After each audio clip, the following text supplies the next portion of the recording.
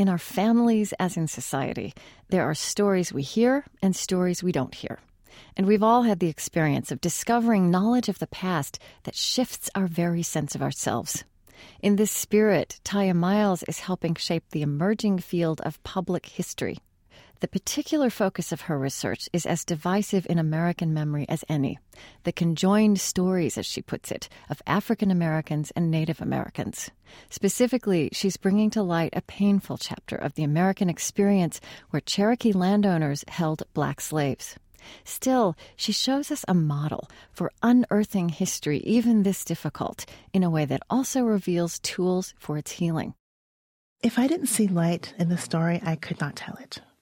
I think about stretching the story back, as far back in time as we can find evidence to support it, and stretching the story forward to think about what's the future going to be like for our descendants now. And I don't just mean descendants of Black people, Native people. I mean all of us now. What's that future going to be like?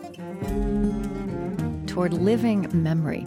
I'm Krista Tippett. This is On Being from APM, American Public Media.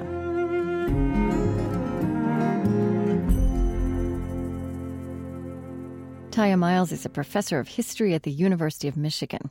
The MacArthur Foundation gave her a Genius Grant in 2011.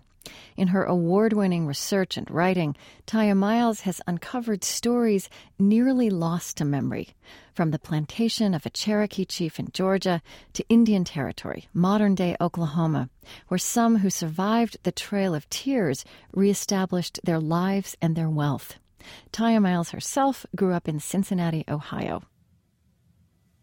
Where were the roots, or do you see the roots of your interest, your passion for history in your childhood? I think that the way in which I approach history comes from times I spent with my grandmother when I was a girl. When I was very young, my mother and I lived with my grandparents. And my grandmother was one of these women who just loved to tell stories and would tell them, throughout the day while she was going about her daily tasks.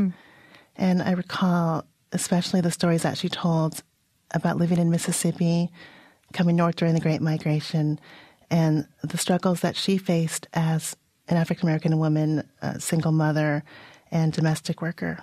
And I think just hearing those stories and hearing how my grandmother felt so tied to her past, how she was always on that Mississippi farm that she grew up on and in the city at the same time, influenced the way I think about the past and how near the past feels to me. And I'm intrigued, given the direction your scholarship has taken. I'm intrigued by the way you seem to describe this. You say that there was an oral history about Native American history from your grandmother, which is kind of vague. So I'm wondering, what does that mean?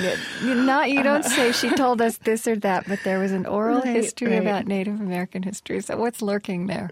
Right. Well, you got me, Krista. It's purposefully vague. What my grandmother told us when we were small, what she told me and my cousins, was that her own father was both African American and Native American, that his mother was Native American. However, I don't make claims to an Afro-Native identity, to a Black Indian identity or ancestry, because I'm a scholar and I like to verify things, and I haven't explored that family history yet. Okay. I have to say that it also leapt out at me.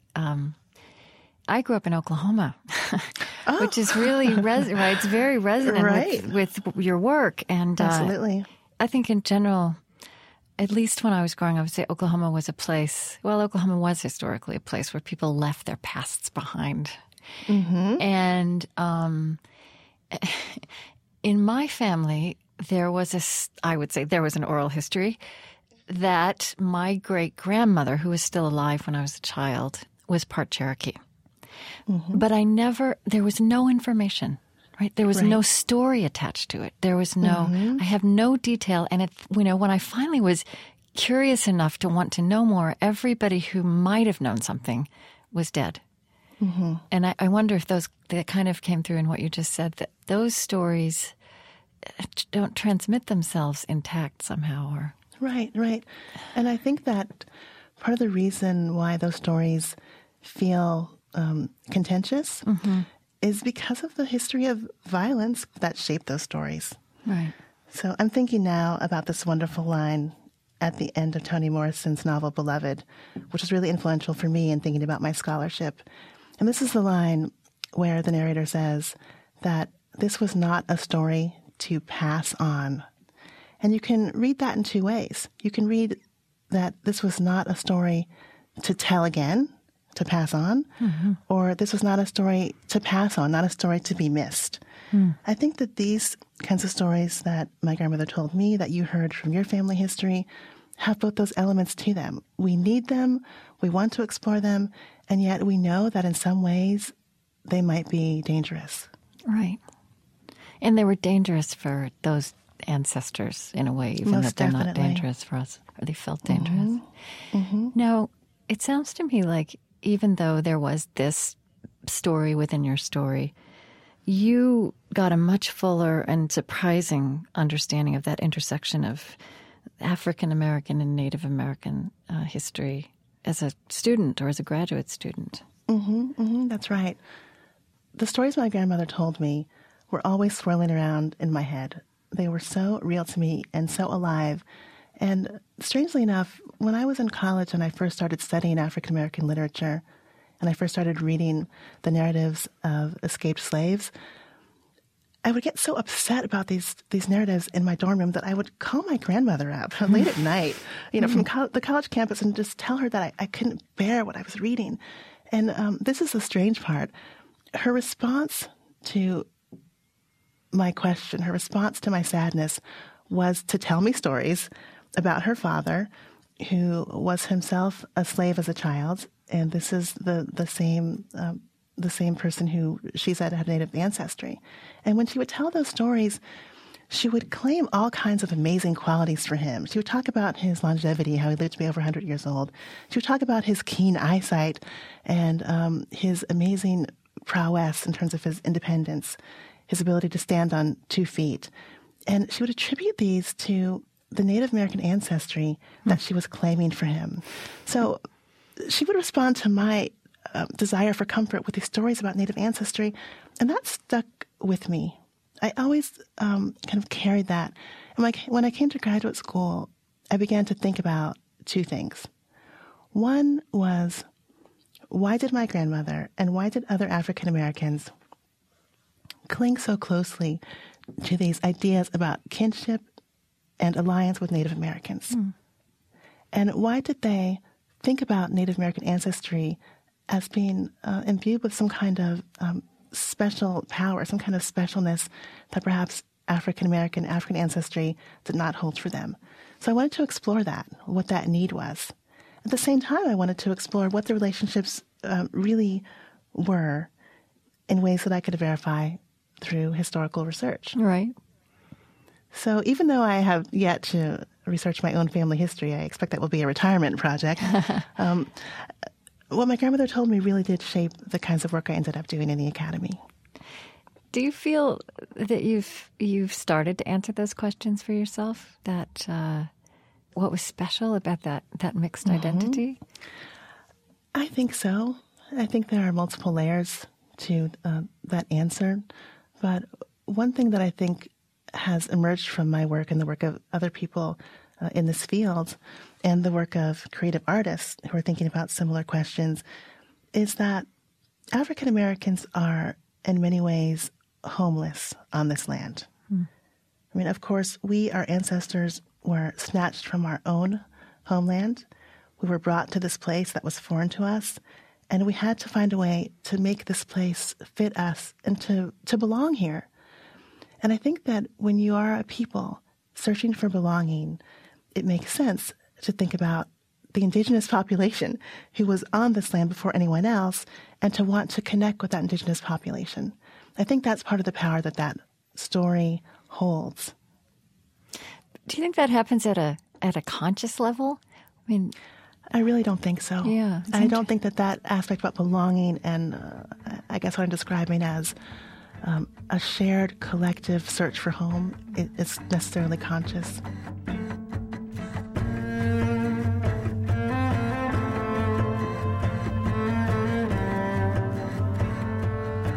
I'm Krista Tippett, and this is On Being, conversation about meaning, religion, ethics, and ideas. Today with public historian Tiya Miles.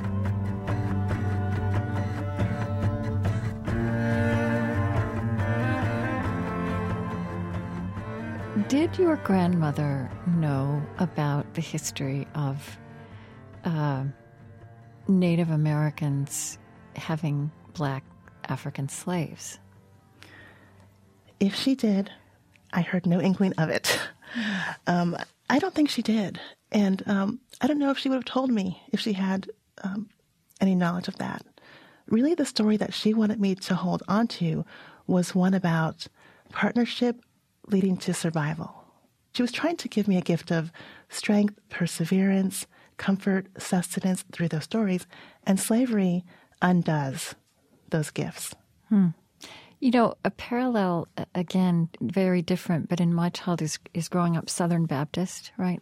And having no sense of what it was in the Southern that made Southern Baptist. Mm-hmm. And then learning in college that the Southern Baptists were the Baptists who wanted to keep their slaves. And I remember going back and asking my grandfather, who was a Southern Baptist preacher, and my sense was that he didn't know that. If he did, he had buried it so deeply that was simply a piece of history that had been not passed on, as you say, right. Or not. And you must have this experience when you talk about your research and your scholarship. I don't know that in the American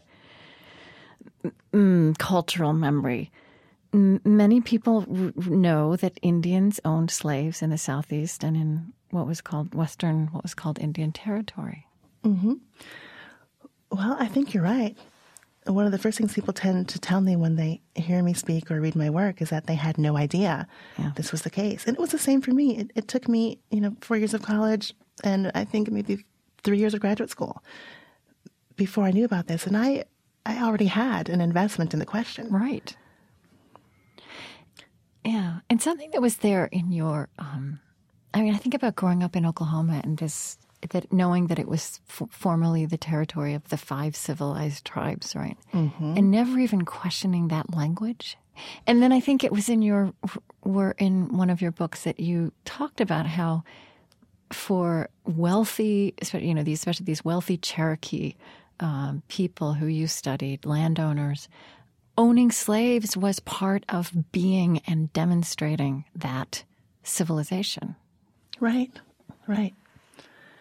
So Cherokee people and other people of the so-called 5 civilized tribes were really under assault, especially in the 18th century and early 19th century, by first Europeans and then Euro-Americans who wanted to take their land. And the U.S. government came in and basically said that if you want to maintain your homelands, you need to demonstrate to us that you can live with us in this space and that you are civilized.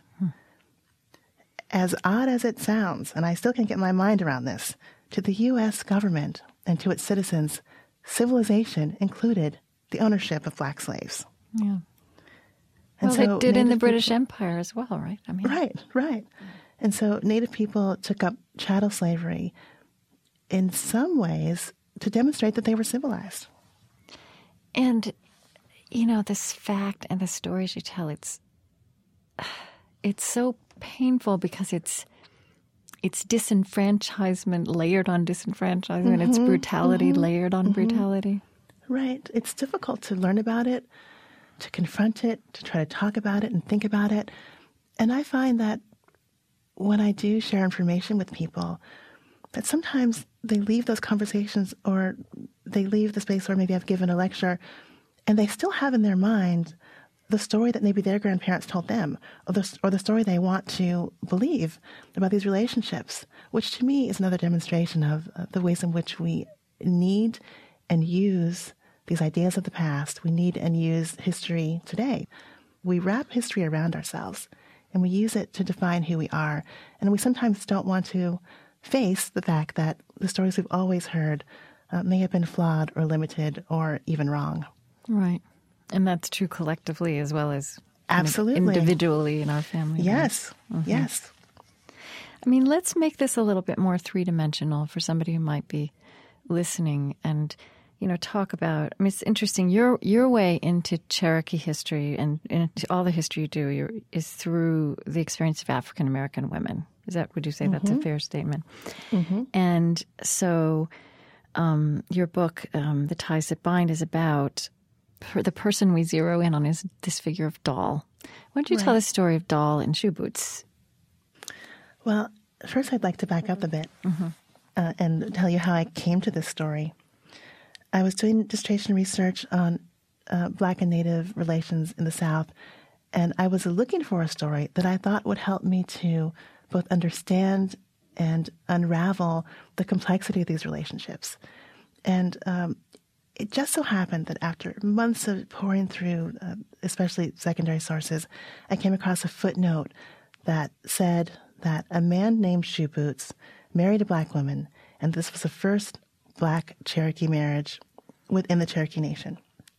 So that footnote really struck me, the idea that there would be a marriage between a Cherokee man and a Black woman that was recorded in the early 1800s. So I wanted and he was a wealthy Cherokee man, right? Well, I would say that in our terms, he was middle class. Oh, okay. So he was solid financially, but he wasn't one of the wealthiest Cherokee slaveholders who owned something like 20 or more slaves, and in some cases, 100 or more slaves. Okay. He only had a handful of slaves. Only, I say. Yeah. So I wanted to investigate the story and find out what was going on. And as I began to investigate, I learned that that footnote left out so much. And in my mind, this relationship was not what we would describe today as a marriage. Yeah. This was a relationship between a grown man in his 40s who went to South Carolina and either bought or traded for an adolescent Black girl, brought her back to the Cherokee Nation, and began to have children with her. Doll was owned by Shoe Boots, and he never freed her formally. I mean, there was a piece of writing that's near the beginning of the book. I think it was Shoe Boots maybe making a case for his children. Yes. Right? And but what's so striking and painful about that is he's making a case for these children he's had by Doll.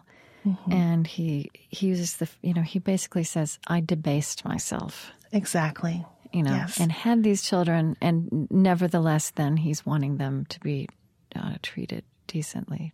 Right. I mean, this is one of these moments where the pain that we were discussing earlier really is seated. Because on the one hand, we can view this emancipation document as being positive. It's an example of a Native American man freeing the children that he had with the Black woman. But at the same time, he does that through a language of negativity in which he reiterates Doll's status as a slave woman. And in the original document, it's underlined that she is his slave.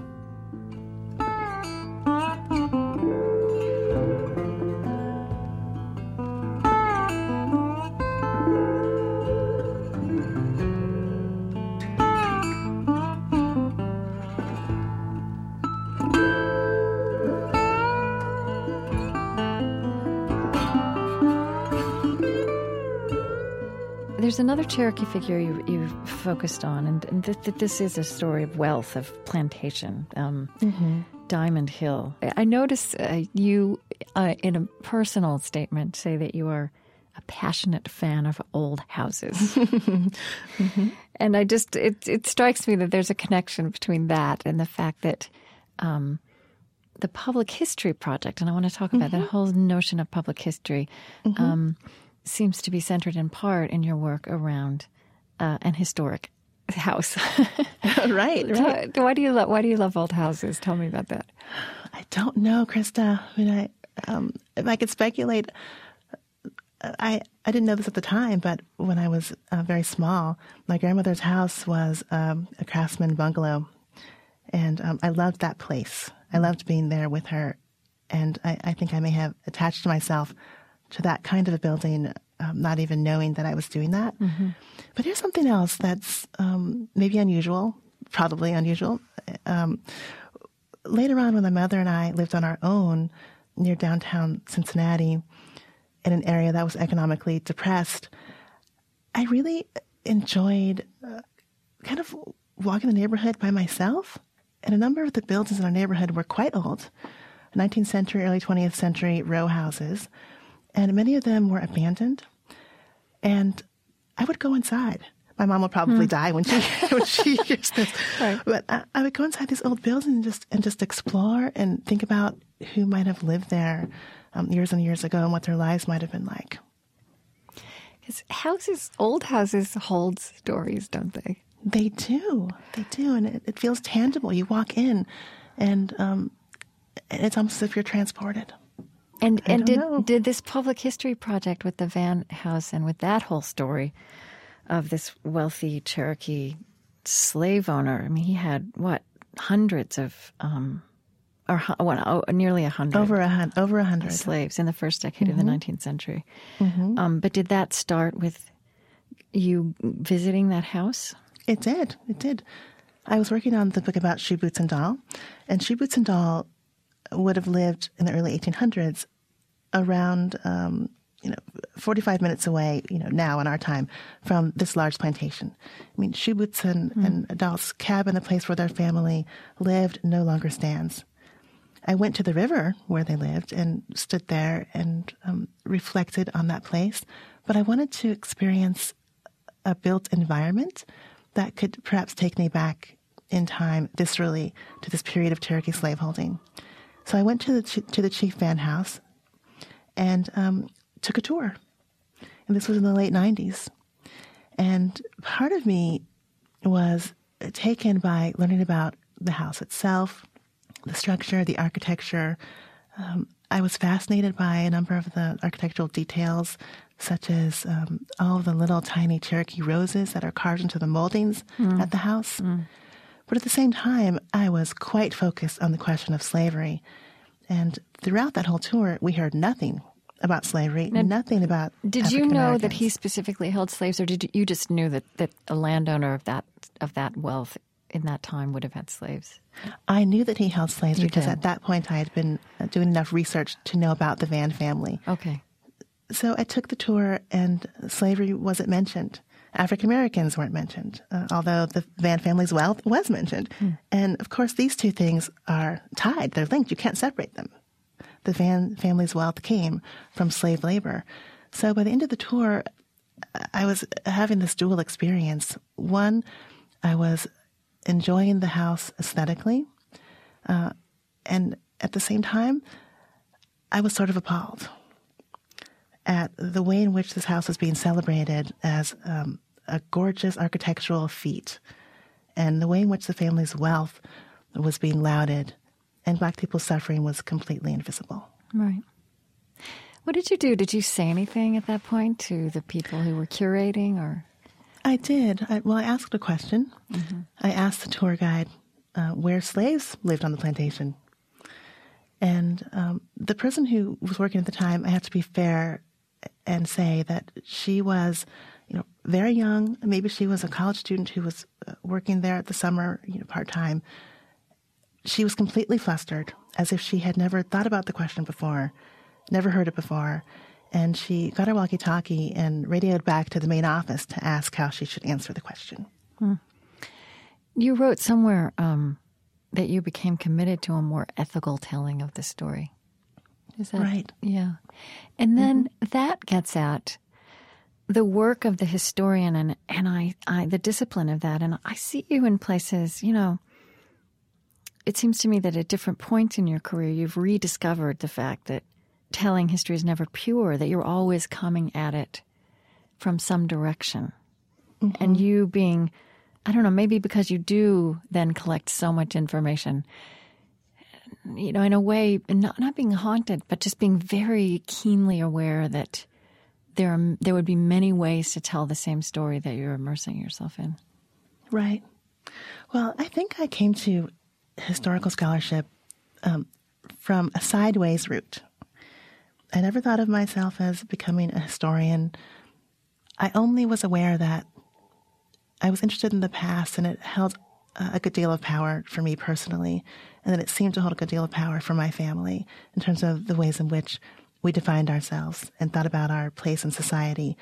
So I came to this work really with a feeling that studying the past and sharing the past was about making it usable for people today, and was at the same time about being a witness for people in the past whose lives have been forgotten about or who suffered unjustly. They would be honored by having me and other people who do this work remember them.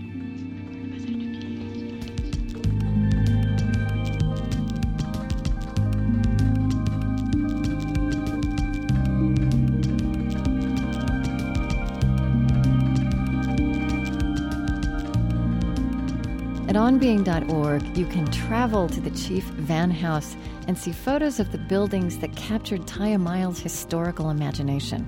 From the red brick facade to the barrels of whiskey in the basement to a wooden cabin where slaves on the plantation lived. You can also read Tiya Miles' essay, The Dead Call Us to Remember. It's featured in a booklet she wrote together with her students, piecing together the complex story of slaveholding at the Chief Van House. Go deeper inside this untold chapter of American history. Again, find links, photos, maps, and more, all at onbeing.org.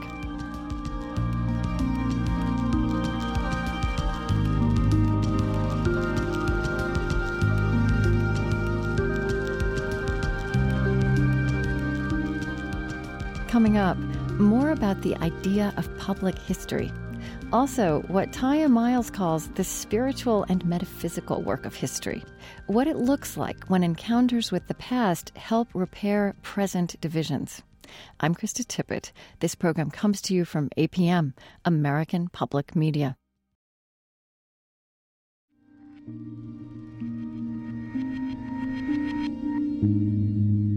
I'm Krista Tippett, and this is On Being. Today, toward living memory. Tiya Miles is an interesting voice in the emerging field of public history. She's a professor of history at the University of Michigan and received a 2011 MacArthur Genius Grant. We're talking about her original research into a painful chapter of American history, the intersecting stories of African Americans and Native Americans, and the little-remembered fact that some wealthy Indian landowners held black slaves. At bottom, Tiya Miles' work is about making history useful to common people in shared life, stretching the canvas of the past wide enough that it holds both hard truths and healing. You've written somewhere about, or you mentioned, that at some point you had a crisis of faith in history that almost led you to quit the field. What was that about, and what pulled you back in? Well, I've had a number of crises as a researcher. Yeah. And often they've taken place in archives, actually, when I've tried to reconcile what it is that I want to do with what exists or with what other people think ought to be done in historical writing. Mm-hmm. So one of these moments was in a graduate student classroom when I learned that Native people owned black slaves. Another moment was when I talked with an archivist at a state archive where a number of historians had traveled to do work on Southern history. And I told him that I wanted to study African American and Native American women, and he laughed in his response to me. I was still a graduate student at the time. Right. And I was very vulnerable to being told that my work didn't have value.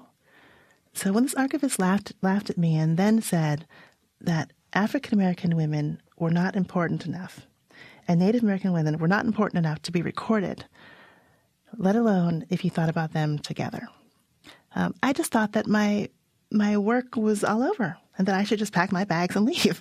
Pack my bags and leave graduate school, that I would never be able to do what I felt so passionate about, which was to unearth and tell these kinds of stories. And At that time, I went to the office of a mentor of mine, a Native American historian, Jeannie O'Brien, and told her that I felt that it was all over. And she told me that if I knew that Shoe Boots lived and if I knew that Doll lived, that I needed to keep looking for them because surely I would find some record of their existence, of their lives, to be able to fill out that picture. And that gave me the affirmation I needed to keep looking. And it was within a matter of probably 6 months that I found the document you mentioned where Shoe Boots emancipated his children. That was the first thing I found that told me, yes, I can tell this story. And this language that you used a minute ago about honoring, witnessing, and making this knowledge, making this fuller story useful to people now is kind of a definition of this emerging field of public history. Is that right? Mm-hmm. Is this a new way to think about history and the work of historians? Well, my sense is that people have been doing public history for decades. Yeah. And especially museum practitioners, archivists, people in local communities have thought about their work as being usable and useful for public. But it's academic historians for whom this field might feel new.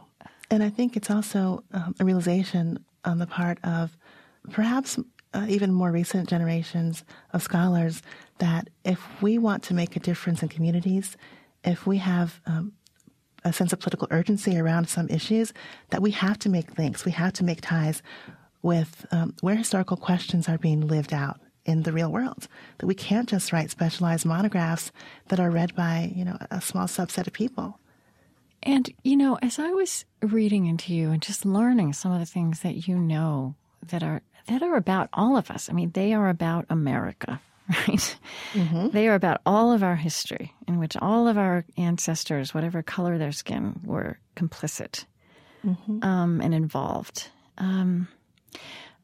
I was thinking about an event I was at a couple of years ago, which brought together a lot of amazing people in the nonprofit world, the academic world, and there was a pretty senior person in a big foundation who was talking about initiatives to bring the issue of race and the history of race and the history in particular of what happened to African Americans in this country kind of into imagination in a new way. This was around the election of President Obama. And somebody else who was there, and I've just remembered this particular thing as I'm talking to you, said, I don't think we can let ourselves reckon with the history of African Americans until we reckon with what happened to Native peoples.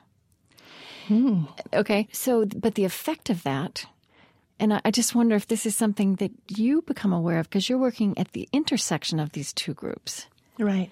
The effect of it was almost to stop the discussion cold, right? Mm-hmm. Because it was too much, right? It's too much to do all of that at once. Is that a dynamic are there dynamics related to that you come across? Mm-hmm.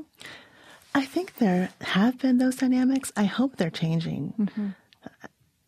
It's been the case that scholars who focus on a particular ethnic studies area, such as African American studies or Latina studies, have felt that there was almost a competition around, which group was the most oppressed, which group should be at the center point of analysis or discussion right now. Mm-hmm. And I think that has done exactly what you've suggested. It's not productive, and it shuts down a dialogue. What new projects in ethnic studies are uncovering is that these groups cross paths in many ways historically. All of these groups, every group in the United States has had a point of linkage, intersection, connection, overlap with other groups. And that until we understand all of those complexities, we don't understand the history of this nation and the ways in which we need to and can work together in the future to build a more democratic society.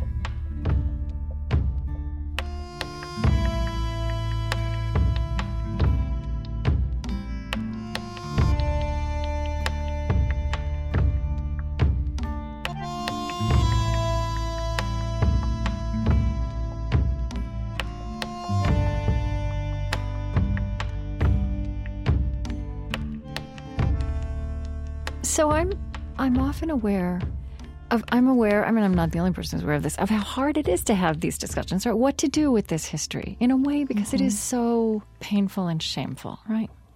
Right. And I wonder what you've learned from your research and from the perspective you bring as a public historian about, how do we start a new kind of discussion about race, racism, slavery, whether it's Native Americans or whites? It seems to me that another thing that goes wrong, that even the language kind of booby traps the discussions, that when you start talking about oppression or when you start talking about racism, people start defining themselves over against that language. Mm-hmm. So I'm just curious, what are you learning things about finding whole new ways in? Mm-hmm. Mm-hmm. These projects, they're situated within public history. They're about people showing up in particular places, out there in communities, at public sites, in museums, and working with other people. And I think that kind of spirit opens conversations. Mm-hmm. It makes people more willing to listen. I experienced that personally with my work in Georgia.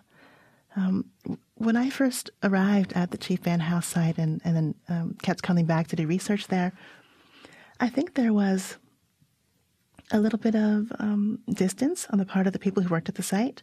And these were white Southerners. These are white Southerners mm-hmm. who work at the site still. There was some distance there. I think they wondered what I was all about and what I was doing, trying to talk about African-American experience. I think they worried that I might try to be especially critical as a Black woman coming into that place, asking those questions. But what I found was that over time, when I kept showing up, we found ways to connect with each other. We found ways to talk with each other despite and through the pain of this past. So, for instance, I learned after probably 5 years of going to the site that one of the rangers at the site who had a good deal of input on the interpretation there was herself descended from white slaveholders. Mm-hmm. And when she told me this, and I have her permission to repeat this story, when she told me this, it was a revelation that brought her to tears, that she had been holding back from interpreting Black experience in this Cherokee site because of the shame of her own family's history. Right. When we talked about that and we kind of pushed through that together, she became the greatest champion for African-American interpretation at the site. When she applied for funding, she researched and actually mounted an exhibit that's all about African-American experience at the Chief Vann House. But it took that relational foundation, that collaboration, to make it happen. Also, I think the time, right? You said 5 years. Oh, absolutely. And I didn't know what was going to happen. Yeah. I just knew that I wanted to keep showing up and trying to learn about this place.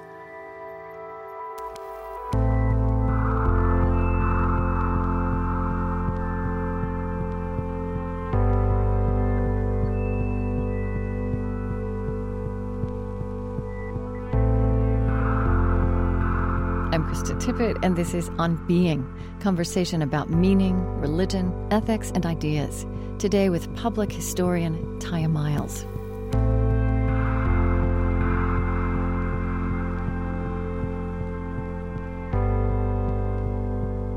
I was looking at, I think this was part of the Public History Project. These seem simple, but it's the title of a research project you did with graduate students. And the title is Blacks, Indians, and the Making of America. Somehow that's a very spacious way to talk about something that's fraught with complexity and difficulty. And do you know what I'm saying? Often when we frame these discussions, they get framed in terms of, as I said, oppression, racism, what went wrong. It's right. It's the worst moments. It's the worst mistakes. And you are not in any way covering that up. I mean, you're bringing that into the light, but you're also putting into the larger, in a way you could say, you're putting it into the context of relationship over generations and hundreds of years that's larger than that darkest moment. if I didn't see light in the story, I could not tell it. Because that's why I'm doing this work. Mm-hmm. I'm doing this work to try to contribute something that can move us toward healing, across and among communities that have experienced such divisiveness. It's really interesting because you are bringing the light in by telling the truth and just making the discussion bigger, right? Creating a larger mm-hmm. vision, even of the components that are there in history that can be part of that healing, right? That mm-hmm. predate what went wrong. Well, I think about stretching the story back, as far back in time as we can find evidence to support it, mm-hmm. and stretching the story forward to think about what's the future going to be like for our descendants now. And I don't just mean descendants of Black people, Native people. I mean all of us now. What's that future going to be like? And how can we lean on what we know about the past to reach toward a more positive future? And I also think about broadening the story, I guess, up. And this gets to, I don't know, maybe sort of a metaphysical kind of aspect, maybe you would say a spiritual aspect to what I'm trying to do, which is to connect us across time to these individuals who really are our ancestors, who deserve to be remembered. Mm-hmm. So something we haven't touched on, but we need to, is that your work of shining a light on Cherokee slaveholding of Black slaves is painful and controversial for Cherokee people. I mean, you tell a number of stories as you write about people really, in a way, not wanting you to bring this out into the open, that it's so difficult. And has that been hard for you? It has been hard in moments, mm-hmm. To feel that that my work might not be accepted or valued by some people because of their desire to look away from this past. But I have to say that my experience of doing the work and sharing it really reflects what I have found in the history. And that is, at the same time that there are people who will turn away, there are people who will open up. And this is one thing that I really feel inspired by, and that keeps me returning to what really is an incredibly difficult and painful part of our collective past, which is slavery. And that is, at the same time that there were individuals who were doing atrocious, inhumane things, there were always individuals and groups who were confronting that and facing them down and willing to risk their own lives for others. If we didn't have that to hold on to, I don't think that I could do this work. Mm-hmm. Your husband is from a Northern Plains tribe, is that right? Mm-hmm. Yep. And that means that your in-laws are Native mm-hmm. American and your right. children are both Native and Black, right? Mm-hmm. So in terms of making history useful, I mean, I wonder, what does that look like when you see that happen? Either in people you encounter through your research or even, I don't know, how you talk to your children about their mm-hmm. history. Mm-hmm. My children are 3. Oh, okay. I have 7-year-olds who are twins. So, yeah. For me, making history useful is about having a voice, making a contribution to the ways in which people imagine themselves relating in a broader shared culture and a broader shared society. So by unearthing these stories of the past that demonstrate, without a doubt, that people from various groups that think they now should be divided actually interacted on a number of registers historically, mm-hmm. I think creates an incentive and also in some ways creates a map for how we can interact today. I mean, I think also this probably takes time, right? We've talked a lot about time. I mean, so mm-hmm. this scholarship of yours is still very new. But mm-hmm. So I'm not sure this is a fair question, but have you seen interactions, specific relationships between, let's say, Cherokees and African Americans, mm-hmm. that people connecting around this mm-hmm. new imagination? Mm-hmm. I've seen it a little bit, and I hope to see more of it. Mm-hmm. One thing that I hope follows from all the scholarship being produced is artistic production So, more novels, more paintings, more films that I think will take the next step in bringing people together. But there are a few examples that give me quite a lot of hope. I mean, one of these examples comes from someone who is a citizen of the Cherokee Nation of Oklahoma, who actually serves on the tribal council there, and who I encountered years ago doing research. And he was someone who was a little bit, how can I put this? He wasn't very open to the idea that descendants of slaves should be Cherokee citizens. And he didn't really want to talk about that aspect of my research with me when we encountered each other in the archives. But over time, we kept seeing each other in the archives, and we started kind of trading notes.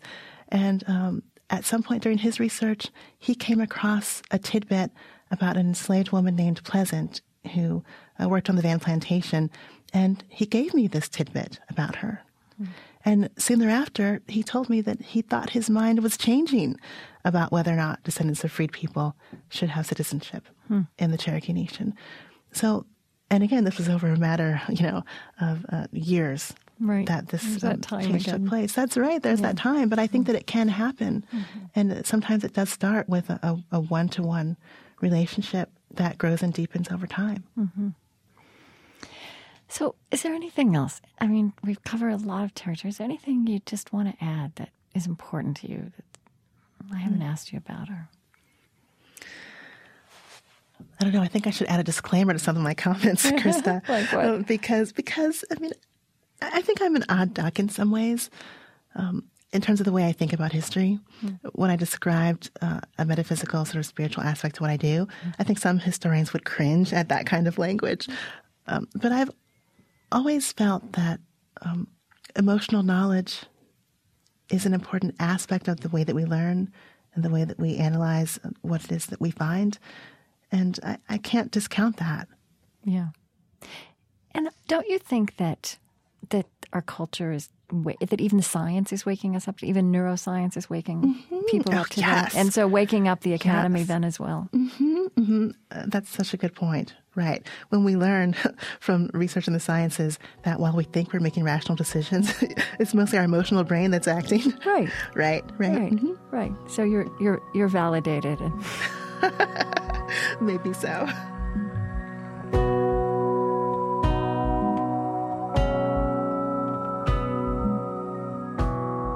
Tiya Miles is chair and professor in the Department of Afro-American and African Studies at the University of Michigan in Ann Arbor.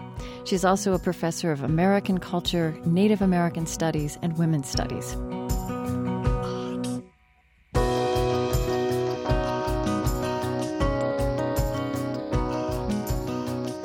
Tiya Miles is also the author of The House on Diamond Hill, a Cherokee plantation story. Read more of her writing at onbeing.org, including a link to her essay, Obama and Big History, where she writes more personally about what she calls two versions of history. There's the big history of presidents and politics alongside the micro-history of people in the throes of their time. She got us thinking about the consequences of forgetting and remembering in our own families and in the world now. And we were intrigued by her thought that artistic production is one way to reclaim stories forgotten or ignored. So we wonder, have you unearthed history with painful or healing truths, or both? Are there stories or pieces of art you'd like to share with others? Send us your photos, drawings, poems, and reflections at onbeing.org. There you can download a free copy of this show or listen to my unedited interview with Tiya Miles. And be sure to like us on our Facebook page at facebook.com/onbeing and follow us on Twitter, our handle @beingtweets.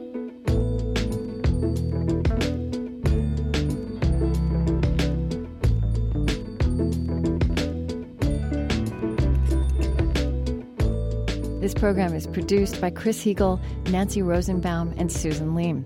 Anne Breckbill is our web developer. Kate Moose is a consulting editor. A special thanks this week to Dave McGuire. Trent Gillis is our senior editor, and I'm Krista Tippett.